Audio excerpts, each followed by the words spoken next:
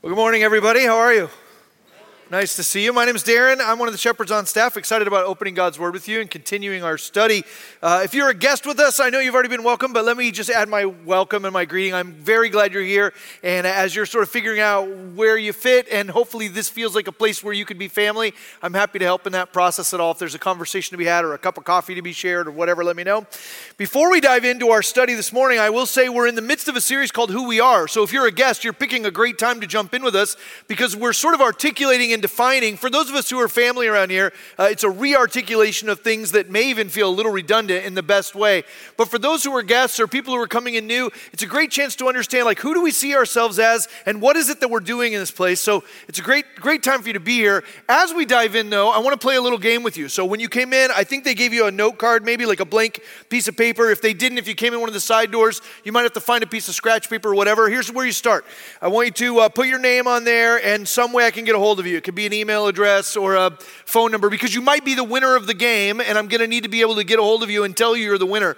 Here's what we're going to do. Then after you put your name and a way I can get a hold of you, number 1 through 11. So some of you may know this and some of you may not, but a little over a year ago, we here at Fullerton Free started putting out these stickers, like these fun little stickers. They're usually over on the counter at the coffee shop. They're free. Nobody has to pay for them. But they're just little stickers that kind of represent our church. They've got the Fullerton Free logo, the FF logo on them, whatever. We only print 100 of each one of those, so they're limited edition. If you get one, you kind of got to get there early and grab it, because once they're gone, they're gone. But whether you know that or not, we've been doing this, and so we're going to do a little game to see if you can identify the 11 of those stickers, right? Does that make sense? So here's the first one. I'm going to give this one to you. Everybody in the room gets one freebie at least. The first one looks like this right there. So that's what the first sticker looked like. And you can see the Fullerton Free logo there in the center, but what you might be able to tell is that it's also what? It's French fries. Good. Oh, you're really good at this game. Nice work. Nice work. So that one's an easy. Everybody gets number 1 right. French fries, right? Let me show you the second one. I'm not going to give you any clues. See if you can figure this one out. There we go. Don't call it out. You don't want the person next to you to win the prize. You write it down. What do you think this is? By the way, the prize for winning this game, we're going to take whoever gets the most of these right, we're going to take those cards, we're going to put them into a drawing. I have actually set aside an entire collection of all of these stickers up to now. So some of these you can't get anymore. I have one for the winner. So I'm going to give you a full set of all these stickers if you win the contest. So there's number 2. Number 3. This one's hard. This is probably the hardest one. If you can figure this one out, then you're thinking well, right? This is a tricky one. This was also a very big sticker. So it was like it was hard to figure out where to put it because it was like this size. Okay, number 4, we're moving quick. This is a cute one. I've actually seen this one I think Jeff Lilly has this on his phone case. So if you've seen Jeff Lilly's phone case, you've seen this one. All right, next. All right. You got some guesses? No? All right, it's fine. Don't call it out. It's fine. Let's do the next one. Here we go. Keep going. All right. That one's not too hard. Next one. Oh, I'll give you this one, okay? Here's another freebie. Everybody in the room gets 2 right. Flip-flops. That's that one. Flip-flops, yeah. So see how helpful I am? People, I'm so helpful. Okay. Next, we've only got a few more. Ooh, you might have had this for breakfast today, so that'll be an easy one if you did. Maybe. All right. Let's go again. Oh, listen, don't give me a hard time about copyright on this, by the way. Don't give me a hard time. This was a suggestion of Miriam Moeller, who works as one of our ministry assistants, and I was like, that's too good to pass up. So we did it, but I did not get permission from the Dodgers organization, so don't blame me on that. Next one. Oh, I actually think this one is currently in the guest package. You know when we say, hey, if you're a guest, we have a gift for you, a cup of coffee and whatever. I think this sticker is currently in that. So some of you, if you got one of those today, you got one of those in your packet, I think. All right, let's do the next one. Ooh, this is the sticker actually that's being offered right now in the well. And it glows in the dark. So if you manage to get your hands on one of those, it's kind of fun. Take it into the bathroom and close the door with the lights off. I don't know, whatever. You can take it wherever you want. Next one. Oh, that's it. We're done. Okay, that's all of them. So there's 1 through 11. We're not going to go back through if you didn't see it. I told the people in the first service, if you didn't see them all, you can come back to the second service and then get another shot. But for you guys, that was your one chance to get these things right. So fill it out. Make your best guesses what you think all these stickers are. At the end of the service on your way out at the Connect wall, they've got 2 yellow baskets. You can drop your guess in there, and then we will draw from the best answers. We will draw a winner who will get a full set of the sticker collection going forward. So all of that to say, I chose this to kind of start today because what we're going to talk about today is the way that Christ is revealed by us. And one of the things I like about these stickers is that they're all unique, they're a little different, they're not all the same. Some of them are a little weird, kind of hard to figure out, but they all at some level represent the same thing.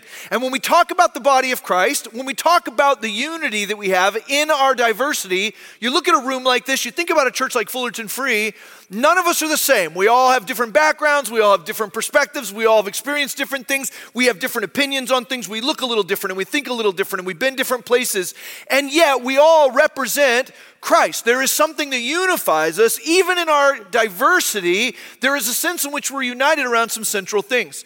In the midst of our Who We Are series, we've said a couple of times already, Fullerton Free Church exists to reveal Christ, full stop. Like that's what we're doing here. If you're trying to think like, what's this church all about? The revelation of Christ is what we're after. And then in the last couple of Sundays, we've talked about the idea that we see that happening in 3 dimensions. So we see that happening as Christ reveals himself to us, and that happens through his word, it happens through community, it happens through worship, it happens through the indwelling of his Holy Spirit, happens through being in the fellowship of other believers. But we see Christ as the catalyst for revealing himself to us, and then as Christ is revealed to us, what we talked about last week is that Christ then is revealed in us. Not only that we personally are being conformed to the image of Christ, that over time all of us are growing to be more like Jesus by his power, but that there's something supernatural and really beautiful also about the way in which Christ is revealed in our community, that the church collectively is also a display case for the glory of God, that Jesus resides not only in me individually, but that there's this beautiful sort of mystical way in which God resides in his church, right? So Christ revealed to us, Christ revealed in us, and then the natural extension of that is that Christ is revealed by us. Now with the first two, we were really careful to say in those weeks that that's not really something you do. Like you don't do Christ revealed to you. That's a thing he does, right? And Christ revealed in you, that's a thing he does. Again, it's by his power that happens. This morning as we talk about the revelation of Christ by us, it is still true that that's a work that Christ does in us, and we'll talk about that as we get further in.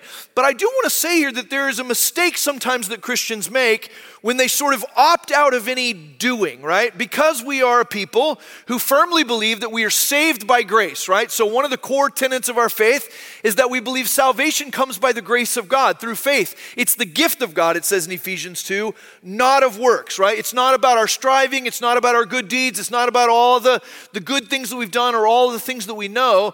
We are saved by the grace of God. And in the affirmation of being saved by the grace of God, sometimes what happens is we can watch the pendulum swing to the far side where we go, I'm saved by the grace of God, and therefore what I do doesn't matter. It doesn't matter what I do or how I live. Well, we want to be really careful that we don't let our pendulum swing that far, because while our actions don't do anything to save us, and while our actions don't increase our favor with God or increase our standing before Jesus or whatever, our actions are still important. And it's important to understand that Jesus himself was very clear in articulating expectations. Not that we would do the things he commands in order to be loved by him, but rather that in response to his love, which is a gift of his grace, we would want to live a different kind of life. Does that make sense? So this morning, as we talk about Christ revealed by us, we're not talking about doing something obligatorily or out of duty or in some way trying to gain God's favor.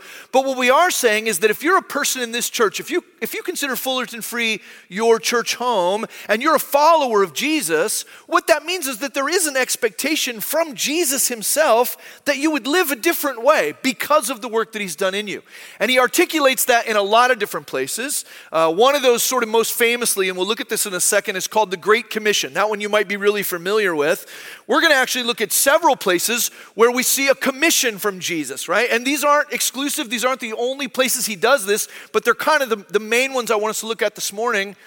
When you think about a commission, right? When you think about the Great Commission, that is Jesus giving us a command or setting an expectation. But in our regular lives, we don't necessarily use the word commission that often. It's not a word that's a usual practice for us, except you will occasionally hear of people who are commissioning a portrait or commissioning a piece of art, commissioning a painting. It's interesting, when you think about the commissions of Christ, the places where he gives us commandments, it's actually really interesting to think of it in terms of commissioning a portrait, because what we understand in Jesus' commissions is that that is essentially what he's doing. When he gives us a commandment or when he places an expectation, in every case, what he's doing is trying to create in us, both individually and corporately, a reflection of himself. He's trying to create a self-portrait in his body, the church, trying to create a recreation, a commissioning. This last week we did on Friday night, we had this great event out here in the breezeway with all of the artists that were commissioned to do these murals, right? So if you've walked down the breezeway, you've seen these different murals. And each one of the artists was able to get up and was able to talk about their inspiration, how God had moved in them, what materials they used, what the process was like, what they learned. It was an amazing night. But each one of those pieces was commissioned by our church and then produced by an artist, and it is a reflection of what God is doing in each of those artists. Jesus gives us his commission because he wants us to create and recreate his image in our world, right? So let's look at 4 of these in the time we have this morning and just kind of walk through them. This is Jesus giving us his expectation. First, we'll start in John 20, which I know we looked at a couple of weeks ago, but it's one of my favorites. So let's go there again. If you have a Bible, turn with me to John 20. I'll give you the setting. This is on Easter night, right? So Jesus was crucified on Friday. He rose again. And on that Sunday morning, some of his friends went to his tomb and it was empty. You've probably heard that story before. On that night, what a lot of people don't know is that Jesus' disciples, you'd think they'd be throwing a party on Easter Sunday night. Instead, what John tells us is that they were hunkered down in fear behind locked doors, huddled together because they were afraid that they also would be killed, right? And Jesus, it says in John 20, he arrives. It doesn't say he walks into the room. It says he appears among them, right, past the locked door, and he gives them one of these commissions, right? Here's what happens. John 20, verse 19. It says, on the evening of that day, the first day of the week, the doors being locked where the disciples were for fear of the Jews, Jesus came and stood among them, and he said to them, peace be with you, or shalom. And when he had said this, he showed them his hands and his side where his scars were. And his disciples were glad when they saw the Lord. And Jesus said to them again, peace be with you. He repeats the word shalom to them. And then he says, as the Father has sent me, even so I am sending you. Think about what that means, right? Jesus looks at them and he says, in the same way that I was sent, now you are sent, right? I don't want to see you huddled down in this room, all hunkered together and behind a locked door. I want you out of here. I want you to go out into the places where you go, and I want you to take this story with you. He says, as the Father has sent me, even so I am sending you. And when he had said this, he breathed on them and said to them, receive the Holy Spirit. If you forgive the sins of any, they are forgiven them. And if you withhold forgiveness from any, it is withheld. Essentially, Jesus breathes on them. He says, receive the Holy Spirit, which they will receive. Acts tells us in a few days from this time. And he says to them, where you take this message of reconciliation, where you take this message of forgiveness, that's where it's go. That's where it will go. And if you hunker down behind a locked door and you choose not to articulate this to anybody else, then the message won't travel anywhere else because you are my intended vehicle to communicate this message of grace to the world. He says, as I was sent, so you've been sent. So the first thing I want you to see is when we talk about being a church that wants Christ to be revealed by us, we don't do that because we just sort of all put a hand in together and said, like, what should we do with our time? Or what should our church be about? Jesus himself looks at the first disciples and he says, I'm handing you the baton. The baton that the Father handed to me, right? And Jesus tells us a little bit about his mission in verses like Luke 4. In Luke 4, Jesus picks up a scroll, verse 18. He reads the scroll, it's out of Isaiah. Jesus says of himself, the Spirit of the Lord is upon me because he's anointed me to proclaim good news to the poor. He sent me to proclaim liberty to the captives and recovering of sight to the blind, to set at liberty those who are oppressed and to proclaim the year of the Lord's favor. Jesus says of himself, I've been sent by God to preach deliverance and freedom, right? To set captives free and to liberate those who are oppressed. And now he says to the disciples and us by extension in John chapter 20, that same mission that the Father gave to me, I'm now handing off to you. You get to be the ones to declare this mission of freedom. You get to be the ones to declare the message of reconciliation and peace and freedom, right? It's a great gift that God would give this to us. That Jesus would say, I want you to continue the thing I'm doing. But it's important for you to know that when he sends us, and we as a church are sent people, not just sent by one another, right? We are sent by Jesus himself, that when he sends us, he does so in the spirit in which he also was sent. We're sent like Jesus was sent. It's interesting, in John 5, Jesus will talk about the fact that he doesn't do what he wants to do. He just doesn't do whatever he wants or anything in his own power. He says, everything I do because I've seen the Father doing it, and I don't do anything unless the Father leads me, right? That's the way he's calling us to be sent. At the end of the Gospel of Luke, when Jesus is talking to, well, it's not the very end, but more toward the middle of the Gospel of Luke, when Jesus is talking to Zacchaeus in chapter 19, he says this about himself. Again, he says in Luke 19:10, the Son of Man came to seek and to save the lost. So in John chapter 20, when Jesus looks at us and the disciples and says, as God sent me, as the Father sent me, I'm sending you. What he's saying is, I'm giving you this incredible opportunity to be the ones who get to give the good news, right? It's not a burden. It's not some sort of duty. It's not an oppressive responsibility. Have you ever been in a position where you're able to, in a couple of days, I'm going to get to be the one to tell somebody they won a bunch of stickers for free. That's going to feel really good, right? Have you ever been in a position to tell somebody they got a new job or that they got a raise? Have you ever been in a position to tell somebody they got approved to buy the house they wanted to buy, where you get to be the bearer of the good news? This is the best news in the history of the world. And Jesus could have held it all to himself. He could have said, no, I want to deliver this all by myself. And what he says instead is, I got kind of a cool thing that you're going to get to do. You get to tell other people what I came here for, right? As the Father sent me, I'm sending you. We are sent with Jesus' mission. It's why around here, we talk a lot about ambassadorship. In fact, when I think about the church, I don't think about a building. I don't think about a religious organization. I think of the church as an embassy, right? 2 Corinthians chapter 5 says really clearly, we've been appointed as ambassadors. 2 Corinthians 5:18 says this, all this is from God, who through Christ reconciled us to himself and gave us the ministry of reconciliation. That is, in Christ, God was reconciling the world to himself, not counting their trespasses against them, and entrusting to us the message of reconciliation. Again, he's letting us communicate the good news. Therefore, we are ambassadors for Christ, God making his appeal through us.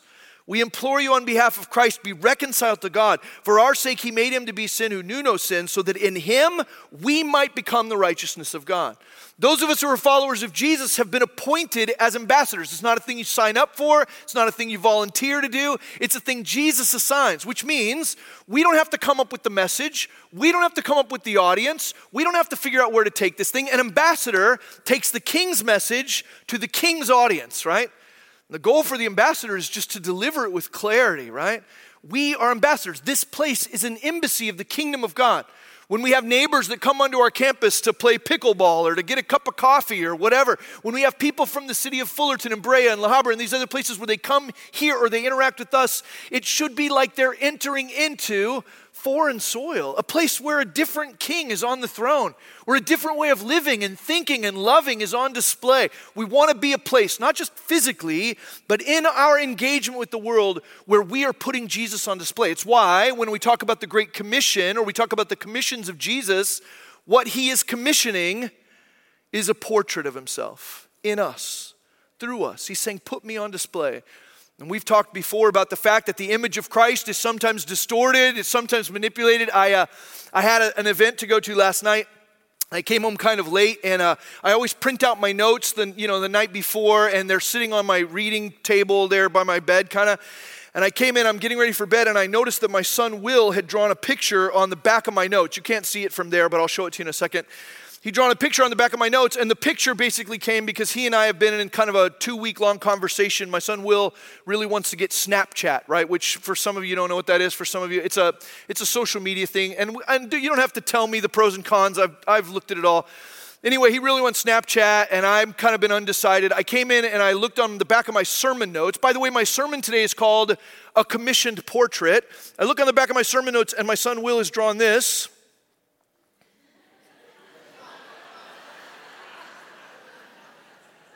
It's actually a pretty good drawing, right? It's not too bad. That actually looks like me.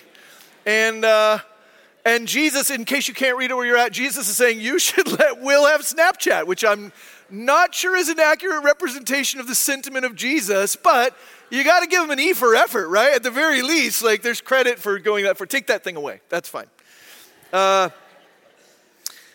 Jesus commissions his portrait in us, right? He commissions his portrait in us. And sometimes the way in which we put that portrait on display, it doesn't look a lot like Jesus. Sometimes we mar that image. There are many people today who are choosing to opt out of church or opt out of following Jesus at all, not because of who Jesus is, but because of the way Jesus has been represented. Sometimes the way we represent Jesus has to do with our own agendas and our own ideas, right? And what we're trying to do at Fullerton Free is to be his ambassadors, to put his message on display, to reveal him. Now, let's look at another passage just to reinforce this idea. First, we are sent like he is sent, but let's also look at Luke 24.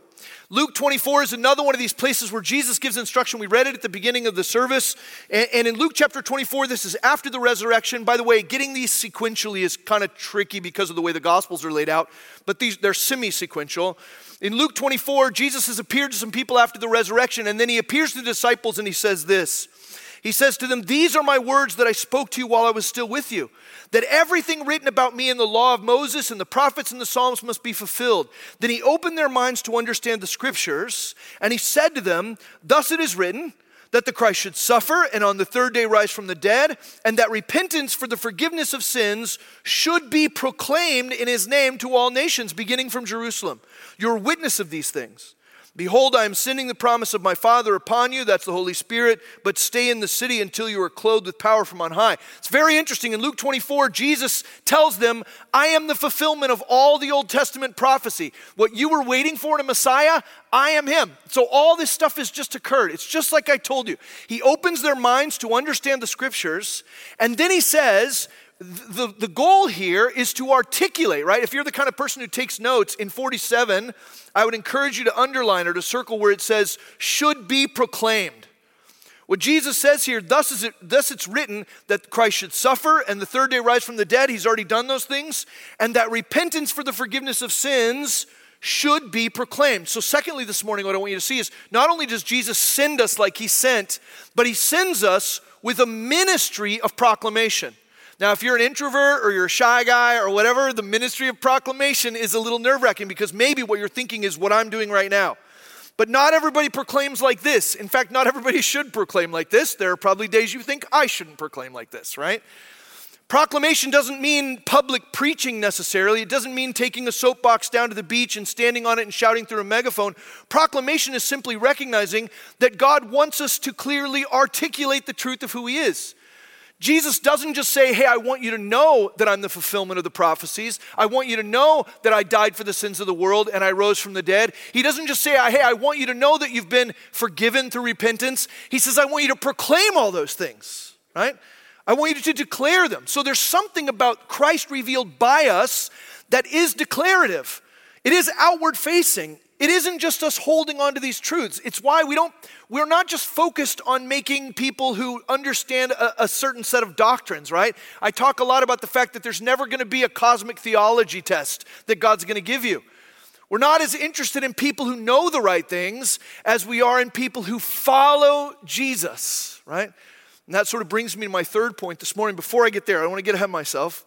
In this second one, as he's saying, I want to declare these things, there is a message of repentance in the midst of this declaration. So we're not even just declaring freedom and sight to the blind and peace to those who have been oppressed, but what we're declaring is that you can have redemption, forgiveness of sins, but it comes through a turning, right? And sometimes that's a hard message to proclaim to other people, that they have to repent or that they have to turn from their old way of life. And yet the ground upon which we build that platform to have that conversation is that we also have to repent, right? There is solidarity among our human brothers and sisters in that all of us are busted. One of the things we talk about here a lot, kind of one of our value pillars, is the idea, I'll give you the first two, the idea of radiant peace, right? Rooted in confident expectation. That is that we can live a life that radiates the peace of God because we believe that Jesus is who he said he is. And that confident expectation in who Jesus is and what he has promised allows us to not only to be people of peace, but to pour that peace into the life of others. But the second value pillar we talk about here a lot is the idea of revolutionary kindness rooted in humble solidarity. And revolutionary kindness is the kind of kindness that's not just being nice to people, but it's the kind of kindness that changes lives, right? And that kindness comes when we recognize, the light bulb comes on, that everybody we know and everybody we've met and everybody we ever will meet is just like us in that they're needy and they're broken. They need a redeemer. They need community. They need love, right? All of those things come from recognizing the lack in ourselves and our solidarity with our fellow human beings. So Jesus, yes, he says proclaim a message of repentance. But that message is a joy to bring when you're not saying to somebody else, you need to repent and your life needs to change and you need to clean up your act and you need Jesus. It's much more joyful and revolutionary when we can bring the message to say, I needed to repent and I needed to be transformed and I was desperately broken and Jesus rescued me, right? That's what Jesus is encouraging. The things that have happened in your life, declare them to others. So first, we're sent like Jesus is. Second, we are called to proclaim. We're called to declare the truth of who Jesus is and what he's done. Thirdly and famously, look with me at Matthew 28. This is what they call the Great Commission. I wouldn't say it's any more great than the other commissions or anything else that Jesus teaches, but it's got that title, so you know what we're talking about. The Great Commission goes like this. Right before Jesus is about to ascend, he's got his disciples together. In Matthew 28, verse 18, here's what he says to them. Jesus says, all authority in heaven and on earth has been given to me. Go therefore and make disciples of all nations, baptizing them in the name of the Father and of the Son and of the Holy Spirit, teaching them to observe all that I have commanded you. And behold, I am with you always to the end of the age. Now some of this will feel a little redundant to you because once again he's telling them to go. He's sending them, right? Once again he's telling them they need the power of him and the power of his Spirit. I love the fact that this is a little bit of a sandwich. That Jesus leads by saying, I got all the power. And he finishes the Great Commission by saying, I'm going to be with you always. Those are two great promises, right? That the power is his and his presence is ours. He's going to be with us. Literally, you can put anything else you want between those two affirmations and they become doable. Once Jesus says, I got all the power, if he had said in the middle of that thing, hey, I want you to ride your bicycle to Hawaii, you know what you'd be capable of doing? Riding your bicycle to Hawaii. If he's got all the power and he's with you always, there isn't anything that comes in the middle of that can't be accomplished. Importantly, he doesn't ask us to ride our bikes to Hawaii. He says instead, go into the world and make disciples. Here's my third point this morning. Jesus not only sends us like he is sent, he not only calls us to proclaim the message of repentance and forgiveness of sin, but he also calls us to make disciples. Disciple's a weird word, but it means a follower. And this kind of goes to the point I was making a second ago. What we're not endeavoring to do here at Fullerton Free is just get people who believe the right stuff. Right? If I were to hand out a test to figure out what you believe about Jesus, it's not enough to simply believe the right things about Jesus. It's not enough to simply believe the right things about the Bible or to know lots of Christian history or whatever. What Jesus was aiming at was not a bunch of people who believe the right things. What Jesus was aiming at was a bunch of people who believe the right things, and that belief is then a catalyst to action, to followership. He says, go into the world and make disciples. Note here that Jesus' view is not just for the Jewish people. It's not just for the people in his little crowd. It's not just for the people who are, sort of their friends and family. He starts at the center, and this is true in Luke also. He starts at Jerusalem, and that's just the epicenter of the way in which this thing spreads. Jesus is saying as you live your life and as you go and wherever you go, be looking for the opportunity to create followers of me. Disciples of me, people who will be baptized. That's solidarity with his death and resurrection and will be obedient to the things I've commanded. Jesus is calling us as a church not just to find people who know a lot of stuff about Jesus or know a lot of things about the Bible, but people who are actually following him, right? It means sacrifice. It means service, right? We don't have to die for the sins of the world. Jesus already did that. You probably will not ever be called in your life to lay down your life for someone else physically to where you were alive and now you're dead. That happens occasionally, but it's not common. But you and I are called on a regular basis to be laying ourselves down in the Spirit of Christ, making sacrifices that put Jesus on display, to call other people to follow. It's interesting, even when we talk in this context, we'll talk about service. So Mitch got up a few minutes ago and talked about service opportunities. We're not all going to serve in the same way. We don't have the availability to serve at the same time and in the same way. We don't all have the same gifts. Not all of you are going to be able to teach 4-year-olds, and not all of you are going to be able to serve at the beach. It's not about us all doing the same thing, but it is about us all recognizing that the call to serve and to sacrifice is a part of putting Jesus on display. So you don't have to serve exactly like the person next to you, but if you're a follower of Jesus, you absolutely have to be serving, right? It's the same thing when we talk about the offering or we talk about financial giving. Not everybody in the room is going to be able to give the same thing financially because you're at different stages of life. You have different pressures, different needs. There are all kinds of different things going on in your life. Not everybody's going to be able to give the same dollar amount. But listen, if you're a follower of Jesus in this place, you don't have to give the same dollar amount as the person next to you, but you should be giving sacrificially, right? Whatever that looks like for you. If you're a college student, you're barely trying to figure out how to put ramen on the table, right? Sacrifice for you will look different than it does for somebody else whose business is blowing up. But sacrifice is not something you can opt in and out of. All of us sacrifice, all of us serve, but we do so in the uniqueness of who God made us to be. And then that brings me to the idea of circles, right? We talk about circles around here a lot. And as I'm talking about going and making disciples, I'm guessing some of you maybe start to feel a little rising panic. Because you don't think of yourself as a public speaker. You don't think of yourself as an extrovert. You don't want to be the kind of person who's handing out a 4 spiritual laws tract or whatever. Listen, we believe in this church, and we believe there's good biblical background for this, basis for it, that God has created each one of us uniquely. He created me uniquely to be able to do the things I do, and also He has placed around me a unique circle of people that I am more fit and capable of influencing than you are, right? I am more fit and capable of influencing my circle than you are. And the same thing is true for you. Each and every one of us in the room have been created uniquely. You do unique things. You see the world in a unique way. You come from an interesting background and perspective. You have different gifts. God created us in diversity. Remember the illustration of the stickers at the very beginning. We're all different, but we represent the same things, right? And it can look different in the lives of different people. The great thing about God is that He gives you a circle of people around you that are exactly the right people to be impacted by who He's uniquely made you to be. And that circle can change over time. If you're a college student who's come to Southern California for school, but you're actually from Iowa, you had a circle in Iowa, and you're going to have a circle here in town before too long. If you're a person who's lived in Fullerton forever, you probably got a bunch of people around you that have been around you forever. But I truly believe that God's going to bring new and different people into your life, Christians and non-Christians, that you can influence towards discipleship. That's what it means when we talk about circles. Have your radar up to understand how you're uniquely built to have a unique impact on a unique group of people that God uniquely places in your life. It's different than my circle, right? God brings something to each of us, an opportunity for us to be making disciples. A prophetic engagement rooted in demonstrable faith is the way we'll talk about that. Living a life that puts Jesus on display. And then lastly, also semi-famously in Acts, the disciples asked Jesus if He's going to put the kingdom into place, right? This is Acts chapter 1, verse 6. And when they had come together, they asked Him, Lord, will you at this time restore the kingdom to Israel? And Jesus says this in verse 7. He said to them, it is not for you to know times or seasons that the Father has fixed by His own authority, but you will receive power when the Holy Spirit has come upon you. And you will be my witnesses in Jerusalem and in all Judea and Samaria and to the end of the earth.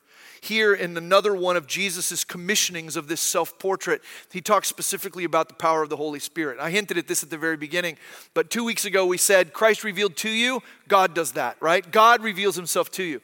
Last week we said Christ revealed in you, God does that, right? You abide in Him and He reveals Himself in you and in us. This week, Christ revealed by you, God does that. If you're here this morning and you're feeling panicky or you're feeling like, oh man, I'm not a good evangelist, this is not my jam, I don't want to be declaring repentance to people, like that does not feel like my thing.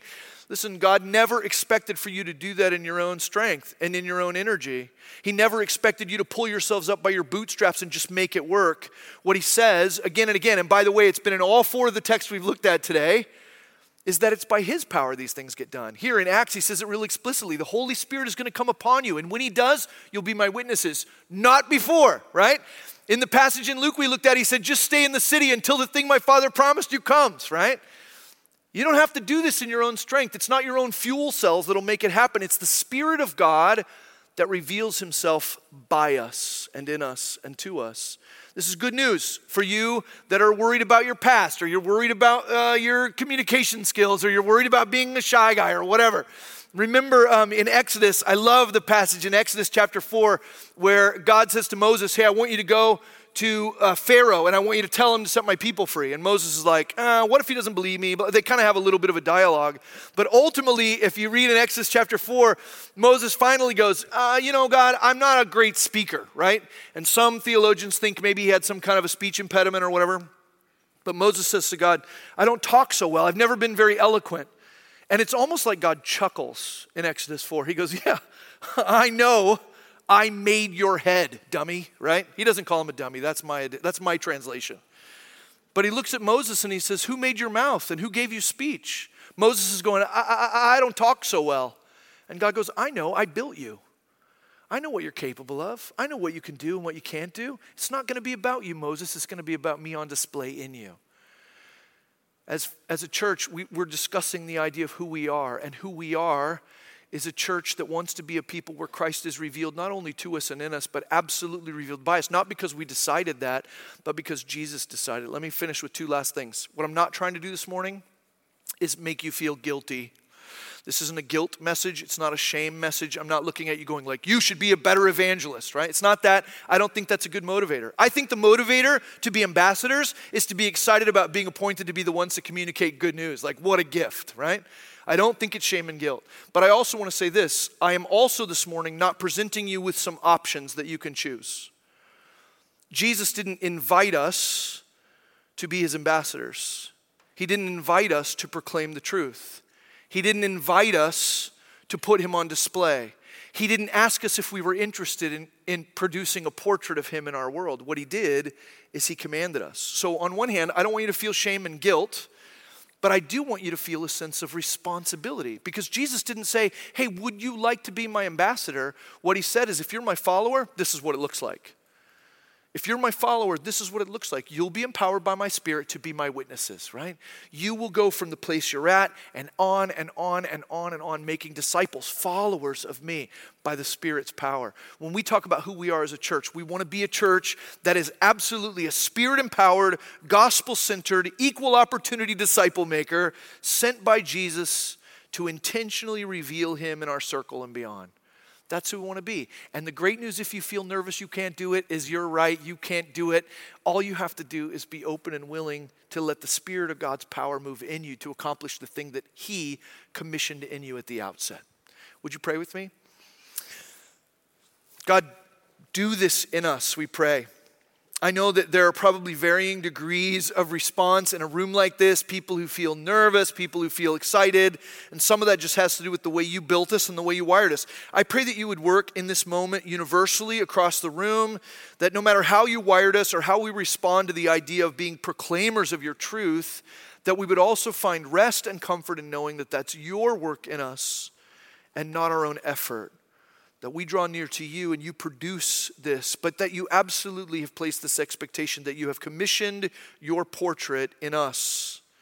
And we get to set the table for that. We love you. We need you. We can't live without you. We pray in Jesus' name. Amen.